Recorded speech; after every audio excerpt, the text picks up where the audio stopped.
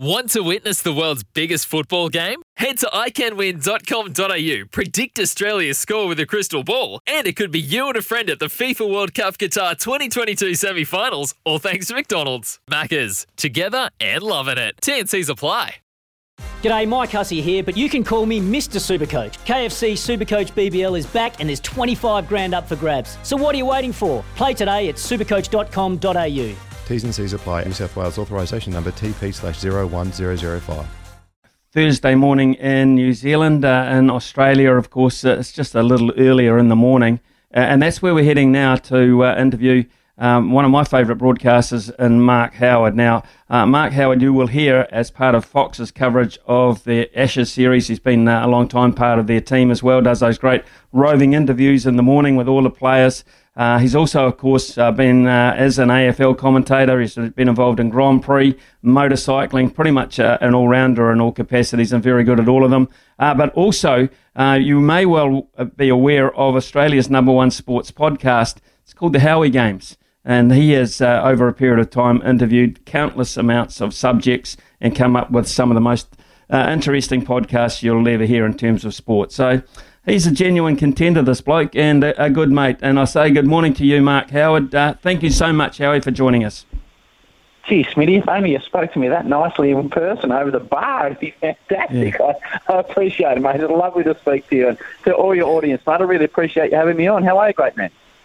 I'm very, very good, Howie. It took me a long time to write it, so I didn't want to mess up reading it, I can tell you that. Hey, here's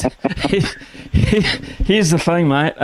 We're looking at Australian cricket. Of course, we've got a test match starting ourselves tonight against India, but a lot of the talk over here is about the situation in Australia. I thought I might talk to you because, you're across a lot of these issues. I don't expect we'll get all the answers, but it's a hell of an untimely mess, mate. At the best of times, it's not good. But right now, what are we looking at? About 13 days? Oh, it's a fortnight today. The Ashes begin. So where are we at here? Yeah, well, firstly, Smitty, I thought I was coming on to talk about the T20 World Cup, but obviously we've moved on since then. Yeah, it's remarkable, isn't it, mate? A week and a half ago, things were pretty stable and pretty solid. The boys coming back from Dubai were in quarantine. They were getting ready for a couple of practice matches, and away the Ashes were to go. There was a couple of positions up for dispute, but now things have obviously changed. It's a very difficult time for Australian cricket. As you know, Speedy, we spend a lot of time together, and you would know that Tim Paine's my favourite cricketer in the Australian current Test side. So to see what's happened has been difficult for all of Australia. It's left me absolutely shattered. Like you, I don't like to go into the personal side of things, but I'm feeling for Tim and his family and all the parties involved, and hopefully that can be put behind us because we want to be having cricket on the front page, not people's personal lives, I reckon, mate. Yeah, I totally agree. As this drags on, and it appears to be dragging on, the villains are starting to all of a sudden, it seems on a daily basis, become more so Cricket Australia in the way that they've handled this or perceived to have not handled it from the outset. Yeah, you're right. It's always easy, isn't it, 3 or 4 years later to cast an eye over things. Society changes rapidly. People are under pressure to make decisions. I'm not justifying what was done or what decisions were made. I think it really kicked up, though, when Cricket Tasmania came out. Obviously, Tim's at Tasmania and launched a really strong broadside against Cricket Australia, saying that you've abandoned our man. We've been through the process, you signed off on it, and now you're changing your mind. There's a point of view there. I'd be interested to know what you think. It's such a difficult position to be in the public eye these days, especially in Australia. We've really become a country that really whacks people and whacks them hard and wants to see them on their knees. Now, Tim's admitted that obviously he did something that was inappropriate, but he's dealt with it with his family. It was dealt with in the Cricket Association. There was a full investigation and everything was cleared up. So the fact that it's come out now has left a bit of a bitter taste in plenty of people's mouths. But what do you reckon, Smitty? Do you think he should have stepped down? Well, here's the thing for me. I mean, I look at the position. If this had been the Wallaby captain, if this had been the Kangaroo captain, anyone else in any other code, I feel in Australia, it would not have reached the stage it is now. This job, this captaining the Australian cricket team, is the most high-profile, most pressure-filled job in Australia. And you only have to look at the reaction over the years when people have lost their job, etc., the tears that have flowed, the emotions around the thing to understand the importance of having that role. So it's been handled very poorly. We've had people on the show to say that it was, at the time, consensual. Other people say, how can an act like that possibly be consensual? I mean, there's so many things that come into it for me. How it's just the fact that it's the Australian cricket captain and the Ashes are just around the corner, which has made it such a monumental issue that a lot of the world are dining out on.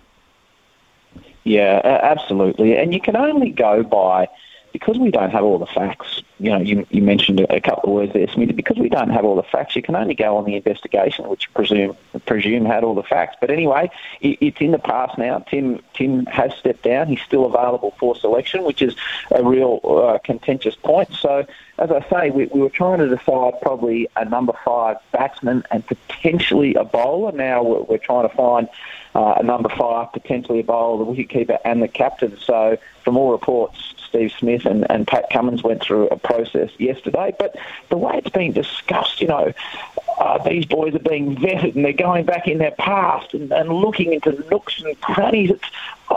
Is that what we want to be doing to appoint the Australian captain? Does it need to be a full forensic audit? But that seems to be the way Australia's moving at the moment as far as high-profile people go. As I say, we want to pump them up and then we want to tear them down. So the bloke that takes over as captain of the Australian cricket team, which you would imagine will be Pat Cummins, so we can discuss that, needs to be squeaky clean and never made a mistake in his life. That's the situation we're coming to. So it's a really, really high bar, mate.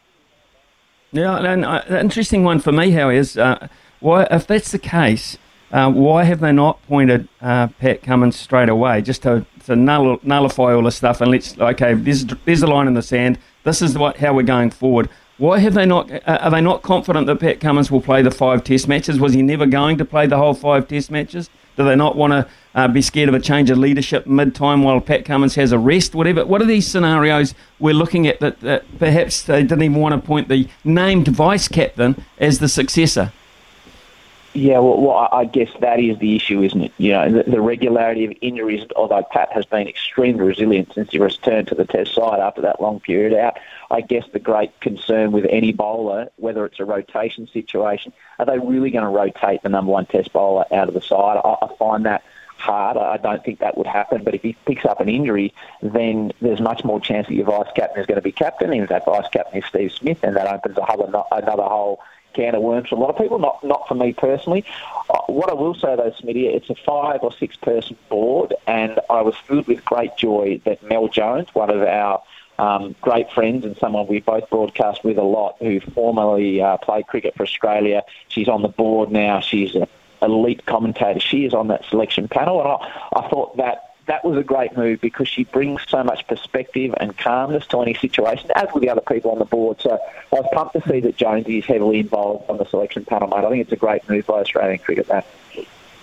Is there a possibility here that Marnus Labuschagne might be promoted out of the blue here? My personal belief is too soon, way too soon, too vital in the batting side of things, too impressionable at this stage to wear the baggy green as a leader. That would be my look from the outside, but I could be wrong. Well, it's perspective and it's opinion, isn't it? I think what you've said, though, you've hit the nail on the head again, mate, that if it's not a combination of Cummins and Smith, who is it? Then immediately the senior players are the bowlers. So then you've got the same situation with the bowler. David Warner, rightly or wrongly, has been banned for life from any form of position of authority in Australian cricket. So then who else is there? As I say, you haven't got a number 5. You can't use your wicketkeeper.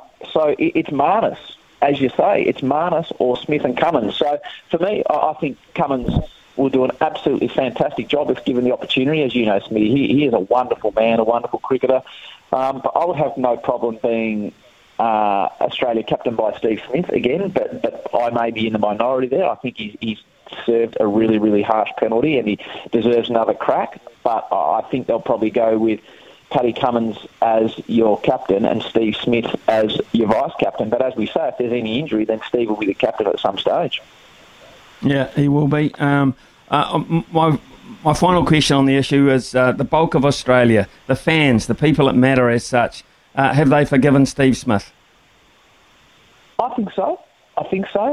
We talk about this media cycle where we build them up, Smitty, and then the tall poppy syndrome, we drag them down, and then we like a redemption story. I think the Australian public generally has, but but what you do have is really, really strong opinions in both camps. There are those that are saying he's done his time, which is the way I feel, not that I'm strong about it, and then yet there are those that say there is no way this man can captain the country again. So it would be a divisive issue, which again is why you would imagine they won't go down that path. But who knows? As I say, I'll be more than happy for Steve to be captain again. I think he was a fantastic captain as well. Yeah, and he certainly is a fantastic batsman, and Australians will stand on their feet if he scores 100 in the Ashes. So I'm the same. I think he's going to play, and you're prepared to accept his runs and his batting class, etc., then I think you're almost obliged to accept his leadership and his captaincy. That would be my take looking out. Let's put that one to bed, Howie. The Howie Games has been incredibly successful for you. People can obviously get involved in it and watch it. How did it come about, and how much joy have you had out of it over the time you've been doing it? Yeah, I love it to sit down with 150 people that I think are fantastic athletes and have a chat with them, Smitty, about what makes them tick. And broadcasters, you're in there as well, which was a great thrill for me. It came about because I was just doing an interview with Lewis Hamilton 5-6 years ago at the Australian Grand Prix. And you know the way TV works, mate, and a lot of your listeners would, that an interview might go for half an hour and only 5 minutes of it gets to air because of the restraints of commercial television. And I was whinging to an editor saying, mate, well, they've left 25 minutes of this bloke out. He's a rock star. People need to say this. And he said, you should do a podcast with these people you get the opportunity to meet. And 6 years ago, I didn't know what a podcast was. I said, what is a podcast? And the first one I ever did, I sat down with Adam Gilchrist, a great friend of both of us, and a wonderful, wonderful man and a wonderful cricketer, and just had a chat about life with him and his career. And it sort of really blossomed from there, mate. And for me, to what it means for me personally, we've had a really rough run, as you have in recent times in New Zealand, with COVID. So in a time where we couldn't leave our home and we were trying to do homeschooling and dealing with everything that was going on in the world in Victoria, where I am, to sit in the spare bedroom, Smithy, which is what it is. I call it a studio, but she's the spare bedroom, and chat with Kelly Slater or Tony Hawk or Steve Smith or Dan Ricciardo or Mark Webber or Luke Longley or all these amazing athletes, Lane Beachley, Kathy Freeman, and have the privilege of chatting to them about what success means and how you deal with the difficult times and failure. It's been absolutely brilliant, mate. I've loved absolutely every moment of it. It's a privilege to chat with these people. Who's been your, maybe your top three standouts? I'm not searching for anything here personally. I know I'd be in there. So just take me out of it, and let's just look at perhaps the top three, which you've at the end of it hung up the phone and just said, "Oh my God, how good was that?" I mean, take us through it. They don't have to be the biggest names. They're just the ones that were most revealing, most satisfying. Yeah, I think it's like trying to choose my favourite child, which comes and goes, depending on how they're behaving, of the two youngsters at my house. Luke Longley told incredible stories about a bloke from WA that grew up hoping to play basketball, went through some tough times, was drafted, got paid a lot of money, and all of a sudden was moved to a team called Chicago, and he walked in with Pippen, Rodman and Jordan, and how he tried to fit into that team. And, he was having to check in hotels under pseudonyms, different names, because they were just that big. And he talked about what made Jordan so good. He described Jordan out on the court as like a caged lion, and they'd let him out and he'd get amongst them, eat all the goats, and the goats were the opposition. So he was phenomenal. I think some of the athletes that have been on the show, Australian triple Olympic gold medalist Kate Campbell, to have the courage to talk about mental health issues and how difficult times can be when things go against you, have been phenomenal. And then for your part of the world, Adam Scott talking about being the first Australian to win the Masters, and he goes through in detail, him and Stevie Williams, your great New Zealand caddy, about what they went through over the last 10 holes to win that tournament. They're the ones that stick out in my mind. I've got a very recent favourite though, Smitty. Can I tell you about it? Yes, please do. So we normally get a nice lot of downloads in New Zealand, and you need to explain to me why this one hasn't been really popular in New Zealand, which surprises me. I sat down 7 days ago with Adam Zampa, Mitch Marsh, and Aaron Finch, and we went through in forensic detail the T20 World Cup, including the final, and I'm just disappointed I've not got more New Zealand listeners there. Any idea why that may be, great man? No, I absolutely haven't. Probably, I mean, if you were to, you're probably about the same amount of listeners if you were prepared to sit down with Tim Payne this afternoon. I don't know. I don't know if the same amount of New Zealanders would give you the same reaction, Howie. So I guess you've answered your own question there. Just finally, one of the great features of it, which I love, is you get your kids to ask a question. Pickle, and the big penguin. Yes, yeah, it's great for me because when we started off, my son, the big penguin, was 6, and my daughter, the pickle, he was 4, and my daughter was 6. So if I go back and listen to the first couple of episodes, the young fella, he is so little, he's not even in kindy, and now, you know, he gets to sit there. He walked in. I've got an episode coming up with Jimmy Anderson, which is very, very close to my heart because, as you know, I love cricket. And the big penguin had come home from cricket training, and we normally pre-record a question with him, and I play it through the phone. But he was adamant he wanted to meet Jimmy. So to have these high-profile sports people, as I say, I'm in the home studio, which is the spare bedroom, and your 9-year-old walks in from cricket training with his whites on and sits down and gets to ask a couple of questions respectfully to Jimmy Anderson.